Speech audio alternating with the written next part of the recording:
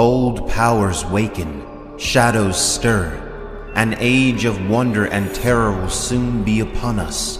An age for gods and heroes. The glass candles are burning, and you're listening to the Obsidian Nights podcast.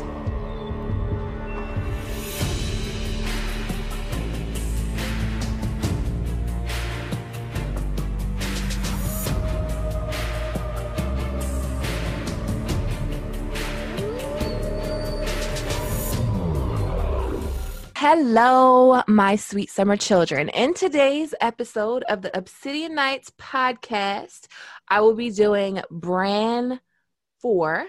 And with me today, I have a special guest, Muad'Dib from Arrakis. Hello.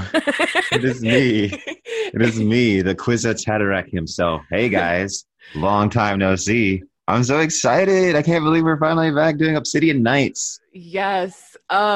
So it's Quinn from Quinn's Ideas, and the moon of my life, my sun and stars. Yes, we're back, and we're gonna be doing Bran 4, and there's so much juice with Bran 4. Tyrion comes to Winterfell, but mainly we get introduced to Old Nan's stories.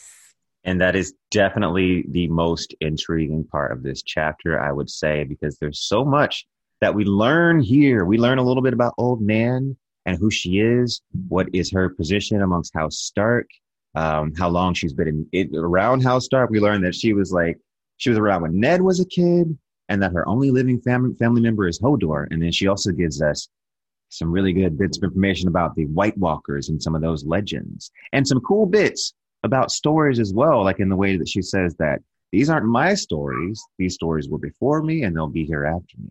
So, Yes. And so when the chapter opens up, we have Bran, and he's recovered a little bit from his fall. He's paralyzed, and he's like looking down from the window, like looking at Rickon running and Shaggy Dog running across the yard, and he wants to be there with them.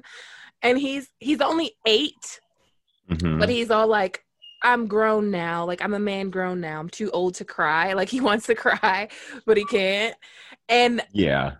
So basically, Old Nan comes in and tells him, Bran wants to cry, and he says, it was just a lie, he said bitterly, remembering the crow from his dream.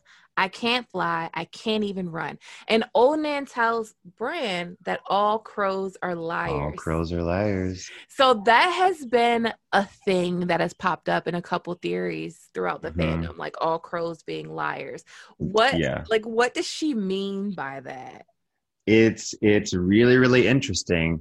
I think I can only help but suspect that it's George R. R. Martin foreshadowing something with Bloodraven. Now, I know other people have different opinions about Bloodraven, his malevolence or benevolence. I've always tended to side on the side that Bloodraven, while maybe he does feel like he's doing everything he's doing for the greater good, I feel like there is a degree of manipulation going on involving Bloodraven and Bran, aka the Three-Eyed Crow. So, certainly. There's definitely manipulation there, but I do agree that I feel like Bloodraven feels like he has to do whatever he has to do to save the world, and he does manipulate Bran. I never understood why Bran just goes along with everything. Like, I think I know. Questions. I know why. I totally understand why. Because you know how like Sir Lewin says to Bran, I studied magic too. He's like, every boy dreams of like having hidden secret powers. And so of course, when the wizard calls to you from the sky and says, come seek the like, it's like with Daenerys, like, we'll teach you the language of dragonkind. Come with us. Like, so Bran being so young and crippled and feeling like he has no other way, no other option. He's like, maybe there is a way that I can fly. Maybe if I go seek out this wizard, then, I can become a wizard myself. Yeah, I mean, that makes sense. I just don't know. Like, I think if I don't know. Because I'm not 8. Yeah. So I wouldn't necessarily eat that weirwood paste once I got in the cave. I'd have a little more questions like, what is this paste? Look, the cage is a different story. At that point, like after you've seen some shit, like I would have been like, wait a second. Got some questions. I have a few questions. But yeah, I get the appeal of like being like super, super young and then being like, wait, I can do magic and you can teach me to do magic? And it had to be like even more appealing than Bran. Because he couldn't walk. Mm-hmm. Yeah, that makes a lot of sense. So we've heard about Old Nan in other chapters, but we get our first official look at Old Nan, and Bran's like, he's mad, but she's like, when he says this, he's mad. He's like, she's a very ugly old woman, shrunken and wrinkled and almost blind, too weak to climb stairs, with only a few wisps of white hair left to cover her mottled pink scalp. So like he read her. Yeah, he read her ass. He really did. Like, but you didn't have to say all that, Bran. Yes. It's because you're a little upset. But what you were talking about was the stories not being her stories. She says like the stories are before me and after me, before you too, and that they're not her stories. So these are stories that have been passed down through generations after generation after generation. Absolutely. Especially when it comes to the White Walker story. But I think it's cool. But before we even get to that, it's like the funny thing about this whole scene is Old Nan is trolling the heck out of Bran. Yes, pushing all the buttons. I knew a story about a boy who hated stories. She would like, if Old Nan had a Twitter account, could you imagine? Oh my God. Oh, my sweet summer children. Yes. Y'all don't know shit. Oh, I could hear her now. Wow. Yeah, absolutely. Well, before we get into the White Walkers, because we're definitely about to get into that, we don't know exactly where Old Nan came from or who she is, where she originated from. We know that she came to Winterfell to be a wet nurse for a Brandon Stark, but there's so many that we don't know which Brandon Stark or which time she actually came. But she is related. Is she related to Hodor? She's related to Hodor in some way that we don't necessarily understand. We haven't been given the direct relation, I do not believe, but she's related to Hodor, which I think, you know, we know that scene from the show, the hold the door scene. Everybody knows about that. So apparently that was George R. R. Martin's idea in some way. So I think that when we see that like flashback and we see Old Nan there with Hodor in the show, that's accurate. I think she was there probably when that happened to Hodor. That's why, like, right in this first chapter that we see her, we get a mention of Hodor as well, because these two characters are like connected. So that was one of the things that the show did kind of right, but then not really, because where the heck did that door come from? Like, what? Doesn't make sense, whatever. Door in the cave. Cave door. It would have made more sense if it was like a door in the wall or something like that. But, like, or if it was like a stone that rolled away or something. I don't know. Yeah, whatever. It was weird, So the first story that they talk about is Bran the Builder. So Old Nan's like, I can tell you a story about Brandon the Builder that was always your favorite. Brandon the Builder being Bran's favorite story, I find as kind of foreshadowing, because Bran, why do I keep like not being able to say these fucking names? Because Brandon the Builder he built Winterfell, and I kind of think he was the last hero, but that's just like a theory of mine. So I could kind of see like some correlation where Bran might go down like a similar path. Yeah, because it's like Bran, even if he doesn't like directly build something, he could like take on the position of like chest master and kind of like rebuild society after the destruction of the White Walkers. Because like, again, going back to the show, King Bran, that's a George R. R. Martin idea. So Bran the Builder, he's restructuring society, rebuilding it from the ground up maybe. But then, also, for a little bit of crack pottery, you know, all those theories that are like Bran is a time traveler and Bran actually is Bran the Builder. I'm sorry, but George R. R. Martin, if you don't want people to think that, stop leaving all these clues that that's actually true. Yes. Because there's so many hints that it's... The Storm's End thing, right? Yeah. There's so many examples that it's like, what, is Bran a time traveler? Did he? And then to top it off, the fact that we know that Bran actually can time travel. You know what I'm saying? I don't think that theory is trash, because like even in the show, I'm not in the show, even in the book, right? If you remember in A Dance with Dragons, when Bran takes the paste, the weirwood paste, he sees Ned Stark and he calls out to Ned Stark, and Ned Stark hears him. Yes. And then when he gets pulled back, everyone's like super interested in what Bran heard. They're like, what did you see? What did you hear? And Bloodraven they all make sure to tell Bran that no, you can't change anything. You can't change anything. And it's not until later that Bran suddenly falls asleep later that night, not even like remembering falling asleep, because Bloodraven made him fall asleep, I think, that he sees the dream when he can't talk to his dad, because that's what Bloodraven wanted to show him. It's manipulation. That's the way I see it. I see it's definitely manipulation, and I do definitely agree that Ned heard him, and that they didn't want him to think that Ned heard him. And I also think that, I mean, this isn't canon, but just throwing this out there. So they released the history and lore, like back of the DVD, like when you get the Blu-ray, on the back of the DVD, Game of Thrones puts out history and lore. So there was one with Bran the Builder in it, and he was in like a wheelchair. See, he was like being carried. That makes me think. I mean, that seems like a pretty big hint right there. And I was like, why is he being carried? Yeah. See, like to dismiss the time traveling Bran thing as complete crack pottery, I think is wrong.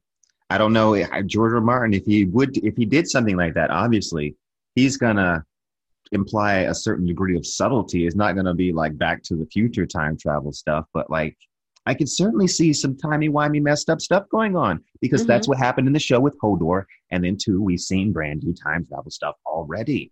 All this stuff with looking into the past and stuff.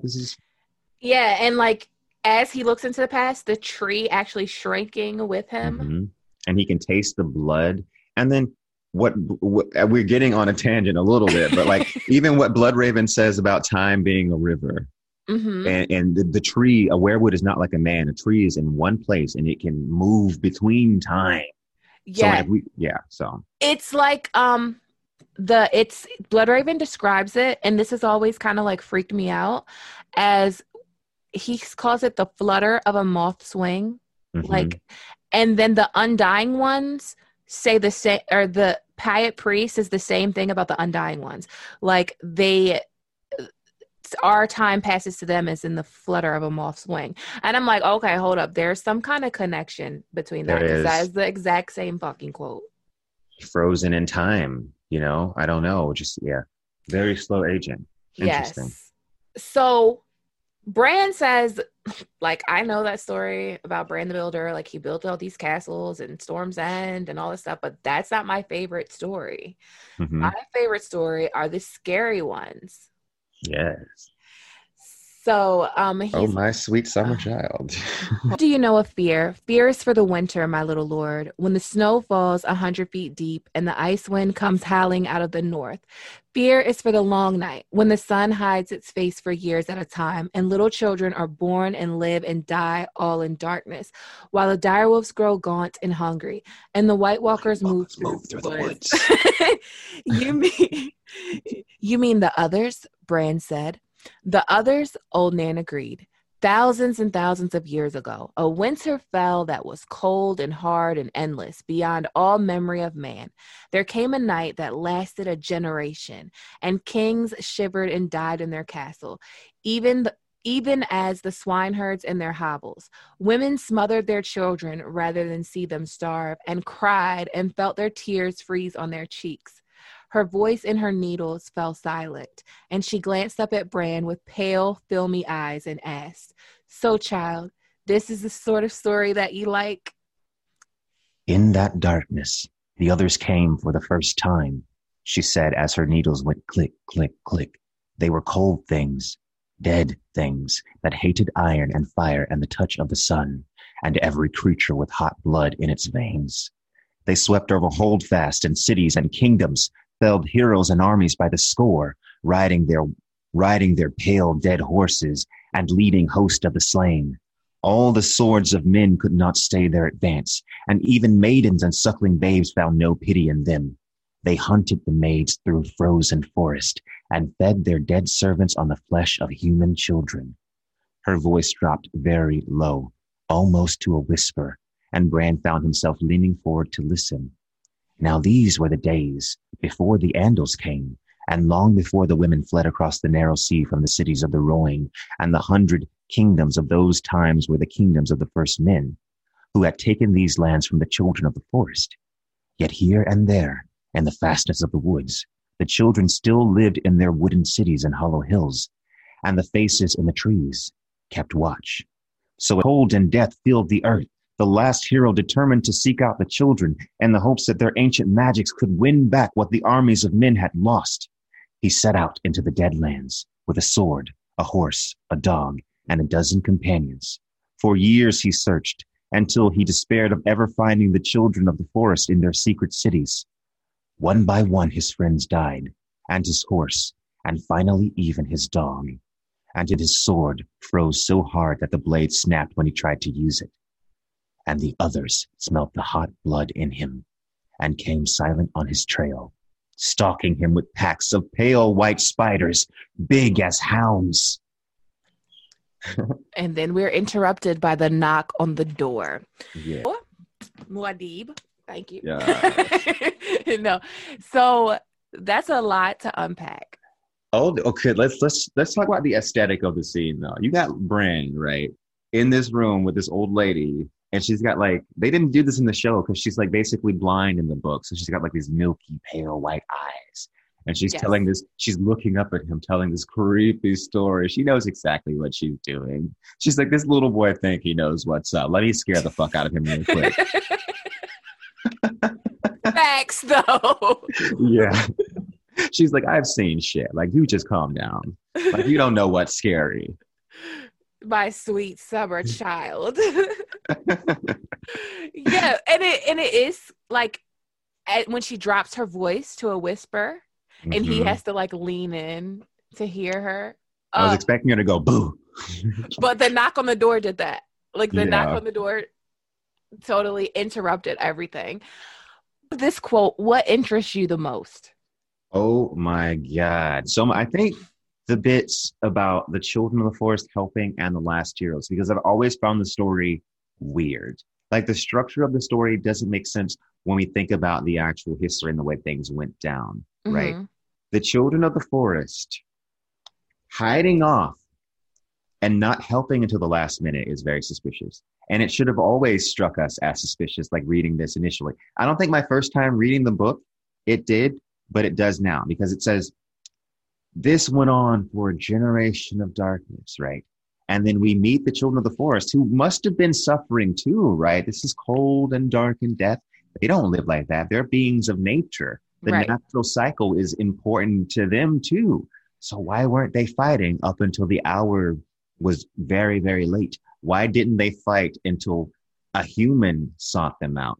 And I think the reason was, and I've said this before, is because, they created the others. And I said this before the show even did this, and I got the receipts and everybody knows that. But yeah, the children of the forest created the others to fight mankind. They did. And the reason they didn't help is because they thought, maybe we can wait it out. Maybe it won't get so bad. And the reason they decided to help, because it got too bad. And they knew that they had created something that they could not control anymore, and they had to stop it. I think we talked about this. I think me and you talked about this, and LML and Tony on the podcast episode that we did about the children of the forest having different factions. Yes. Yeah, I would always say that okay, so we a lot of people assume that the children are not hive-minded, right? So you have the pact. Let's say the children did make a pact to we'll give mankind most of Westeros, and we'll just take the deep woods. After 2,000 years of the age of heroes and all of this prosperity of mankind, where the children are shriveling and becoming basically nothing, I think that the ancestors of those children of the forest probably had a different idea, They thought maybe our ancestors got screwed because if you remember, it's only in the show that the children live thousands of years. In the book, it's a few hundred years. So the initial children that signed that pact would have been different from the ones that created the White Walkers. So I think it was thousands of years of those children watching the prosperity of mankind through the trees while they suffered and they died that pushed them to be like, you know what, maybe our ancestors were wrong. Or maybe just a certain group of them, said our ancestors were wrong. That's and those more were what the I ones. think. Yeah. Like, it's like there's like a radical faction somewhere in the Children of the Forest. That makes they became the others. Right. Exactly. That makes That's what I mean, I think we talked about it and I was like, and you convinced me. And I'm like, yes, bitch, that's it. There's a radical faction out there and they created the others. And like because when you think of the Children of the Forest, they're, like you said, they're not hive minded. They don't all think the same. I'm sure there's different tribes, just like with any race. Mm-hmm. Yeah, for George R. Martin wouldn't make a homogenous race of Children of the Forest. He just wouldn't. That's not what he does. That's not how he writes. Exactly. Mm-hmm. So, yeah, like it would have been a faction of them that got tired of being weak and got tired of being bullied by humanity and decided to take back what was rightfully theirs. Because if you look at what the others are doing, they're just reclaiming their land if they are the Children of the Forest. Right. Because we learned in the World of Ice and Fire and just through the lore that the reason that the children lost mainly was because they were small and didn't have good armor. Their magic wasn't enough. And what do the others have, right? Armor that's better than any armor that any men have. Weapons that are better than any weapons that any men have. That's what they needed. And the biggest thing that is that the weapon of the White Walker turns men's numbers against them. Absolutely. Their dead becomes an army for the White Walkers. You're so right. And the key is we learn and dance that the children had always had small numbers. They were always outnumbered. Mm-hmm. You're so right. That's such a good point. Like that, those are the key things. It made them stronger. It gave them better weapons, and it gave them the numbers. So, yeah. Yeah. I mean, when I think about the White Walkers, there's this quote in A World of Ice and Fire, and it's like, it talks about the children sacrificing their own young. Yes. And I'm like, how desperate could they have been to actually create them, that where their numbers were already so small that they would sacrifice 1,000 of their own young? But the tale's conflicting because there's like, it was either 1,000 of their own young or 1,000 captives. Yeah. So that was to break the arm of Dorne. So if the magic was intense enough, I don't know if it was 1,000. Mm-hmm. I could see it being like a few of their own young, maybe. Right. Because we know how powerful blood magic is. And look, I just want to say this. It's not really a sacrifice if you're sacrificing men, is it? Right. That you don't like anyway. Mm-hmm. And see, I think that the White Walkers were initially created. Like, I don't buy that dragon glass going into the heart shit. That's bullshit. I think they were created when they broke the arm of Dorne. Ooh. Because it's a passage in there and it says, the ground shook and giants awoke in the earth. And I'm like, okay, well, giants were already around. So what are they talking about? Are they talking about like giants as in gods, like in Norse myth? They do like gods and giants. Mm-hmm. So I'm like, are they talking about that? Because that would mean maybe White Walkers. Maybe the White Walkers. Because if you think about them breaking the arm of Dorne, what really did it do? Like, the people were already there. The song was too late. The battle was already lost. Yeah, it doesn't make any sense. Like, they're already there. Yeah, exactly. You're so right about that. And then also, the Horn of Winter is said to wake giants from stone. And everybody's got a bunch of ideas about that. Maybe it means an earthquake. But it's like, why is it called the Horn of Winter? You know what I mean? Right. And I was thinking that maybe the giants awakening in the earth could have been a metaphor for an earthquake. The White Walker. It could, or maybe it could have been a metaphor for the White Walkers. Yeah. Maybe the Horn of Winter not only brings down the wall, but it like I don't know, the Great Other Wakes Up or something. I don't know. Yeah, it's called the Horn of Winter. Like, why are we so sure that it's gonna just I don't know. That is. It's so crazy, but in this passage, she says, Old Nan says that they came for the first time at this time with the last hero legend and all this stuff. So I'm like, when did they actually come? when did they actually come? Because the histories are so inaccurate. Like these are oral histories that have been written down years later. Mm-hmm. Well, there's no doubt that the timeline is all fucked around. Oh my God. Anybody that's like the timeline is accurate, no, it's all fucked around. You know? We've been through this podcast. We've been through this. Yes, so we did. I'll link that because that was like a really good discussion. It's tense though, guys. So prepare. It is tense. So the last hero part of the story that Old Nan tells is very interesting, and I don't know who initially came up with this theory, but I've heard it a lot. But they were comparing Bran to the last hero and like the companions that the last hero has. And I had went further like and elaborated on that because like the horse, the dog, like I feel like Hodor is the horse. I mean, yeah. And then there's the dog, which would be Summer, the wolf. And then the companions. He doesn't have 12 companions though. Not yet, but maybe at some point. I don't know. Maybe at some like Cold Hands. Maybe he'll have a squad at some point. We don't know. Count them all up. I don't think Georges is going to kill all the children like they did in the show. So. Oh my God, that was so like that. That was annoying. We don't even need to discuss it. The children and Summer, like just in one episode. What are you doing? Right. So I actually want to talk about this one part that the others hated iron. Oh yeah. So what interests me about that is the Crypts of Winterfell and the Stark ritual of placing an iron sword to contain the spirits. Yeah, to contain the spirits. Like I feel like there's a connection with the White Walkers and that ceremonial practice. There absolutely is. I went great. Like, I think you intuitively picked up on that because I totally agree with you because it's like all of the freaking Stark traditions are like based in shit that they had to do to survive. All of those Northern traditions, like they live fucking hard lives because like shit gets fucking hard and they don't do shit unless there's purpose to it, even if they fucking forgot it because like men forget shit. Right. Like, so absolutely. If Old Nan is saying here, that the White Walkers hated the touch of iron. And then we also get that piece of information that they used iron swords to contain the spirits. That is absolutely what is happening. Maybe the iron swords prevented the White Walkers from waking them up, you know? And then what does that say about the iron swords that Bran and Mira and them took? That have rusted away and the ones that have rusted away.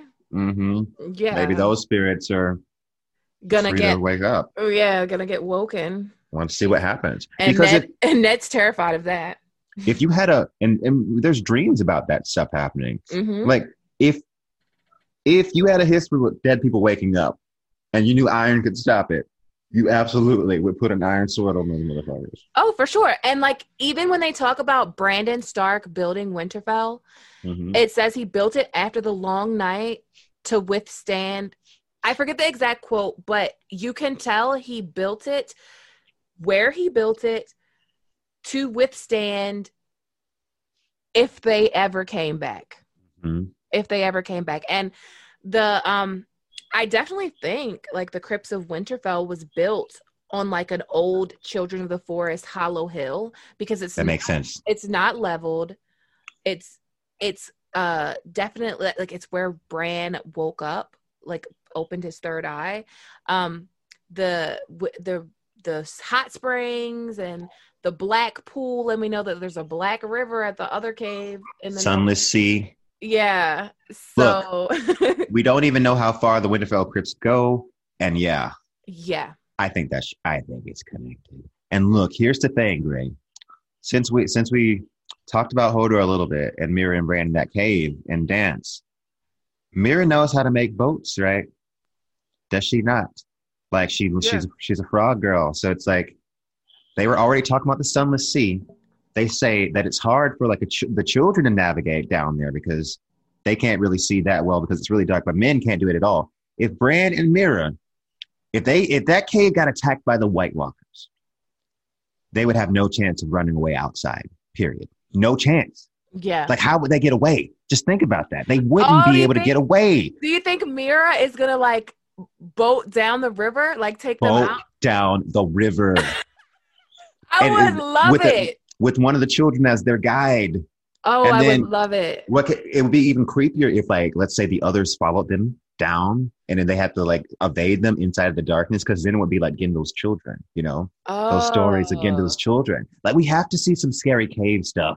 Yes. I mean, what the show didn't make sense to a degree that just doesn't make sense. It just doesn't make sense. But if they did it that way, if we go down and we use darkness as our shield, just like Bloodraven says, then maybe we can do it.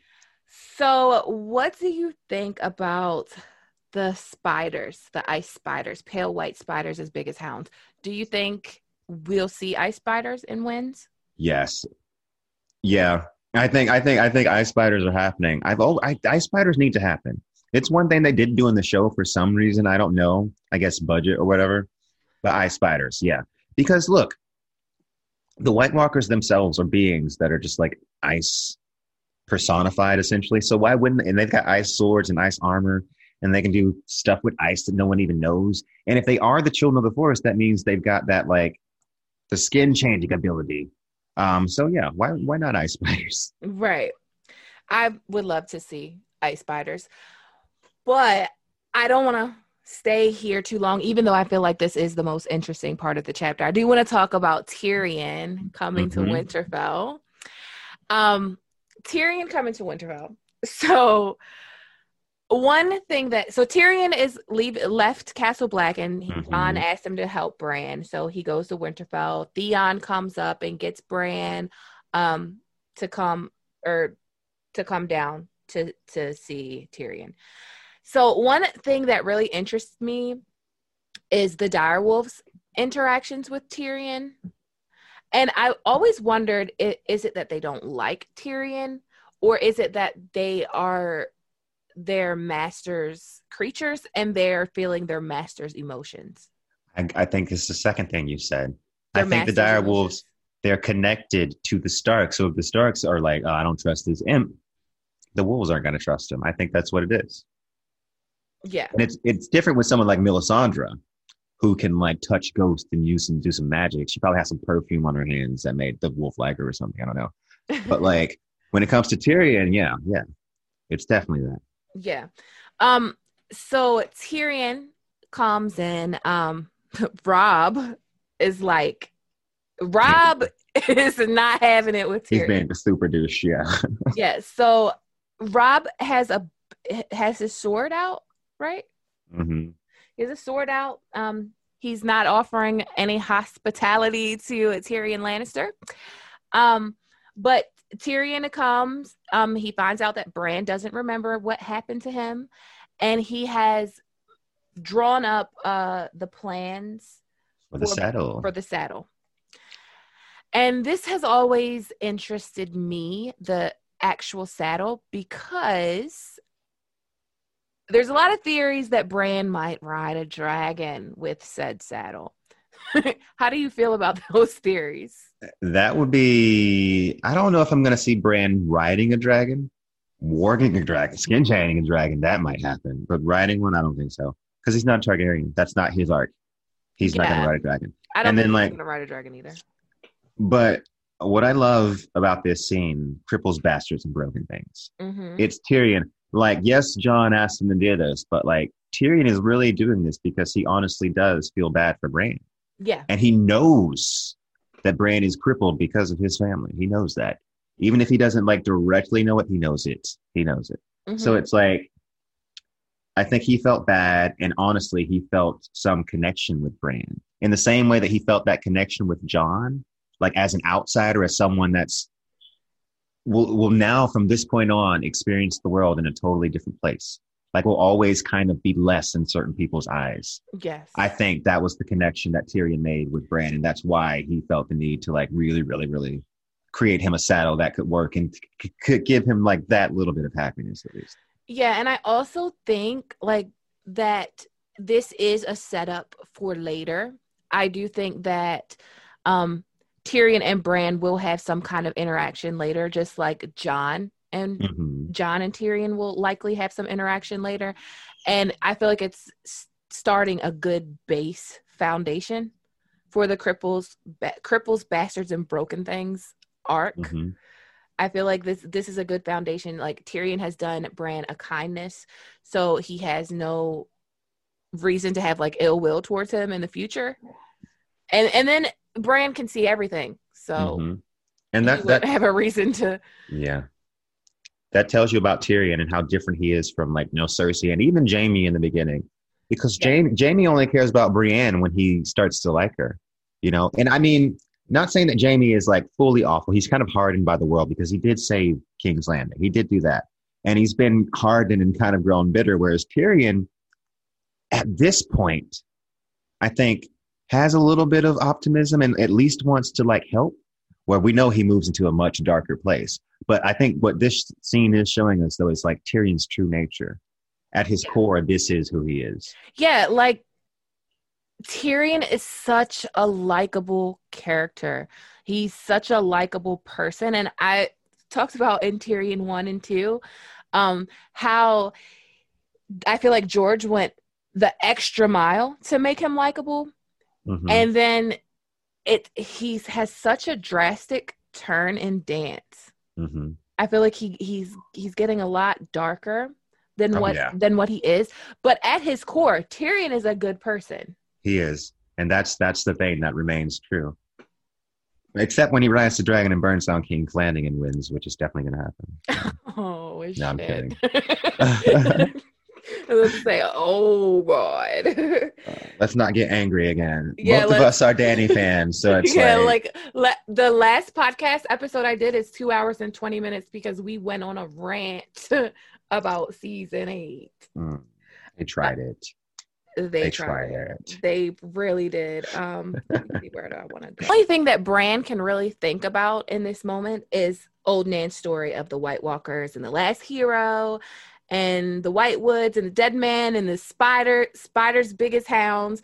Like he says in this chapter, he was afraid for a moment until he remembered how the story ended. The children will help him, he blurted. The children of the forest. So he's thinking about Benjen. So he's found out that Benjen got lost north of the wall. And he's like, the children are going to help him. And I swear, I feel like that's like Cold Hands foreshadowing. But then George says that Benjen isn't Cold Hands. Like, what is going on, George? Tell us, we need this book, man. What's happening? No, we need to know. Like, I don't know what is going on. Yeah. Like, was that a mistake? Because it seems like all the foreshadowing is like Cold Hands is Benjen, but it does also kind of seem too obvious. And then they also said he died long ago. Yeah. So it's like, I don't know. I would think it was like a lot of years, considering the children lived so many years, for them to say long ago. Like they didn't say like last month, last year, long ago. It's one of those things that's supposed to make you think like, what the heck? It's like when Melisandre says, I've studied my art for years beyond count. And then she's like 25 or something. It's like, no, that's not, you have to be much older than that. So like, and then, Cold Hand says that weird thing to Bran too, when Bran is like, Bran doesn't even say it out loud, I don't believe. He thinks to himself like, who is this? Who is he? And then Cold Hands looks at him and says, I'm your monster, Brandon Stark. Like, so like, it's like, what's that about? Like, what the heck? What is that supposed to, what are you talking about? Does that mean, what are you saying? You created me? Yeah, like Bran created him. Like, what? That is such a weird thing. And that's why everybody thinks time travel, like, that's why it's not, like, really crackpot. It's not crazy. Like, and also, traveling without moving, that's a phrase in Dune, basically. That Bran could do that. He doesn't have to physically time travel. If he can project his mind into the past and just influence, subtle shit show up in the right time, in the right moment to the right person, that's all you need Yep. to change stuff. Yep. So like with the fact that Ned heard his voice, exactly. The fact that Ned heard his voice says it all. Yeah. And I also think like this is the beginning, like that little, the children of the forest, the children will help him. I also think that this is the beginning of like Bran's ideas about the children of the forest, even though he has the whole coma dream, but he's actually saying the children of the forest, and Yoren actually puts it in his head like Maester Luwin's like, oh, you know, like the children are all dead and gone for thousands of years. All that is left of them are the faces in the trees. And Yoren's like, down here, might be that's true. But up past the wall, who's to say up there? A man can't always tell what's alive and what's dead. Ooh.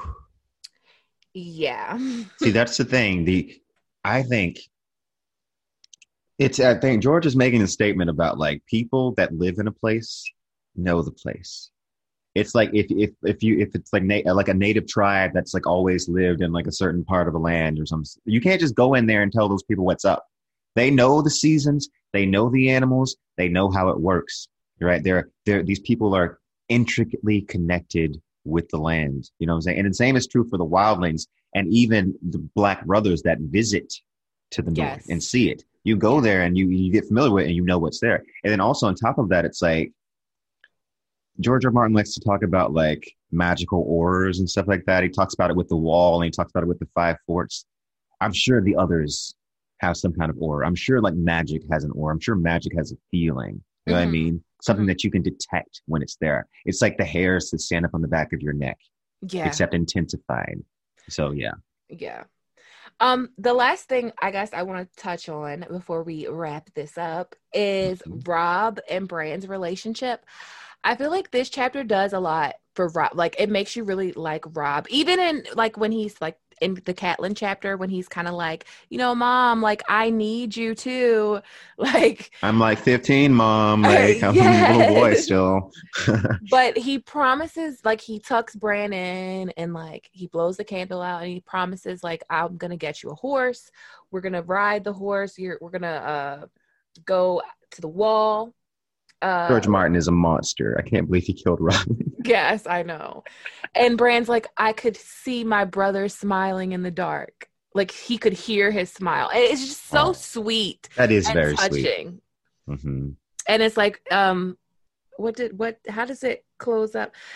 And Bran's like, an adventure, Bran repeated wistfully. He heard his brother sob. The room was so dark he could not see the tears on Robb's face, so he reached out and found his hands. Their fingers twined together.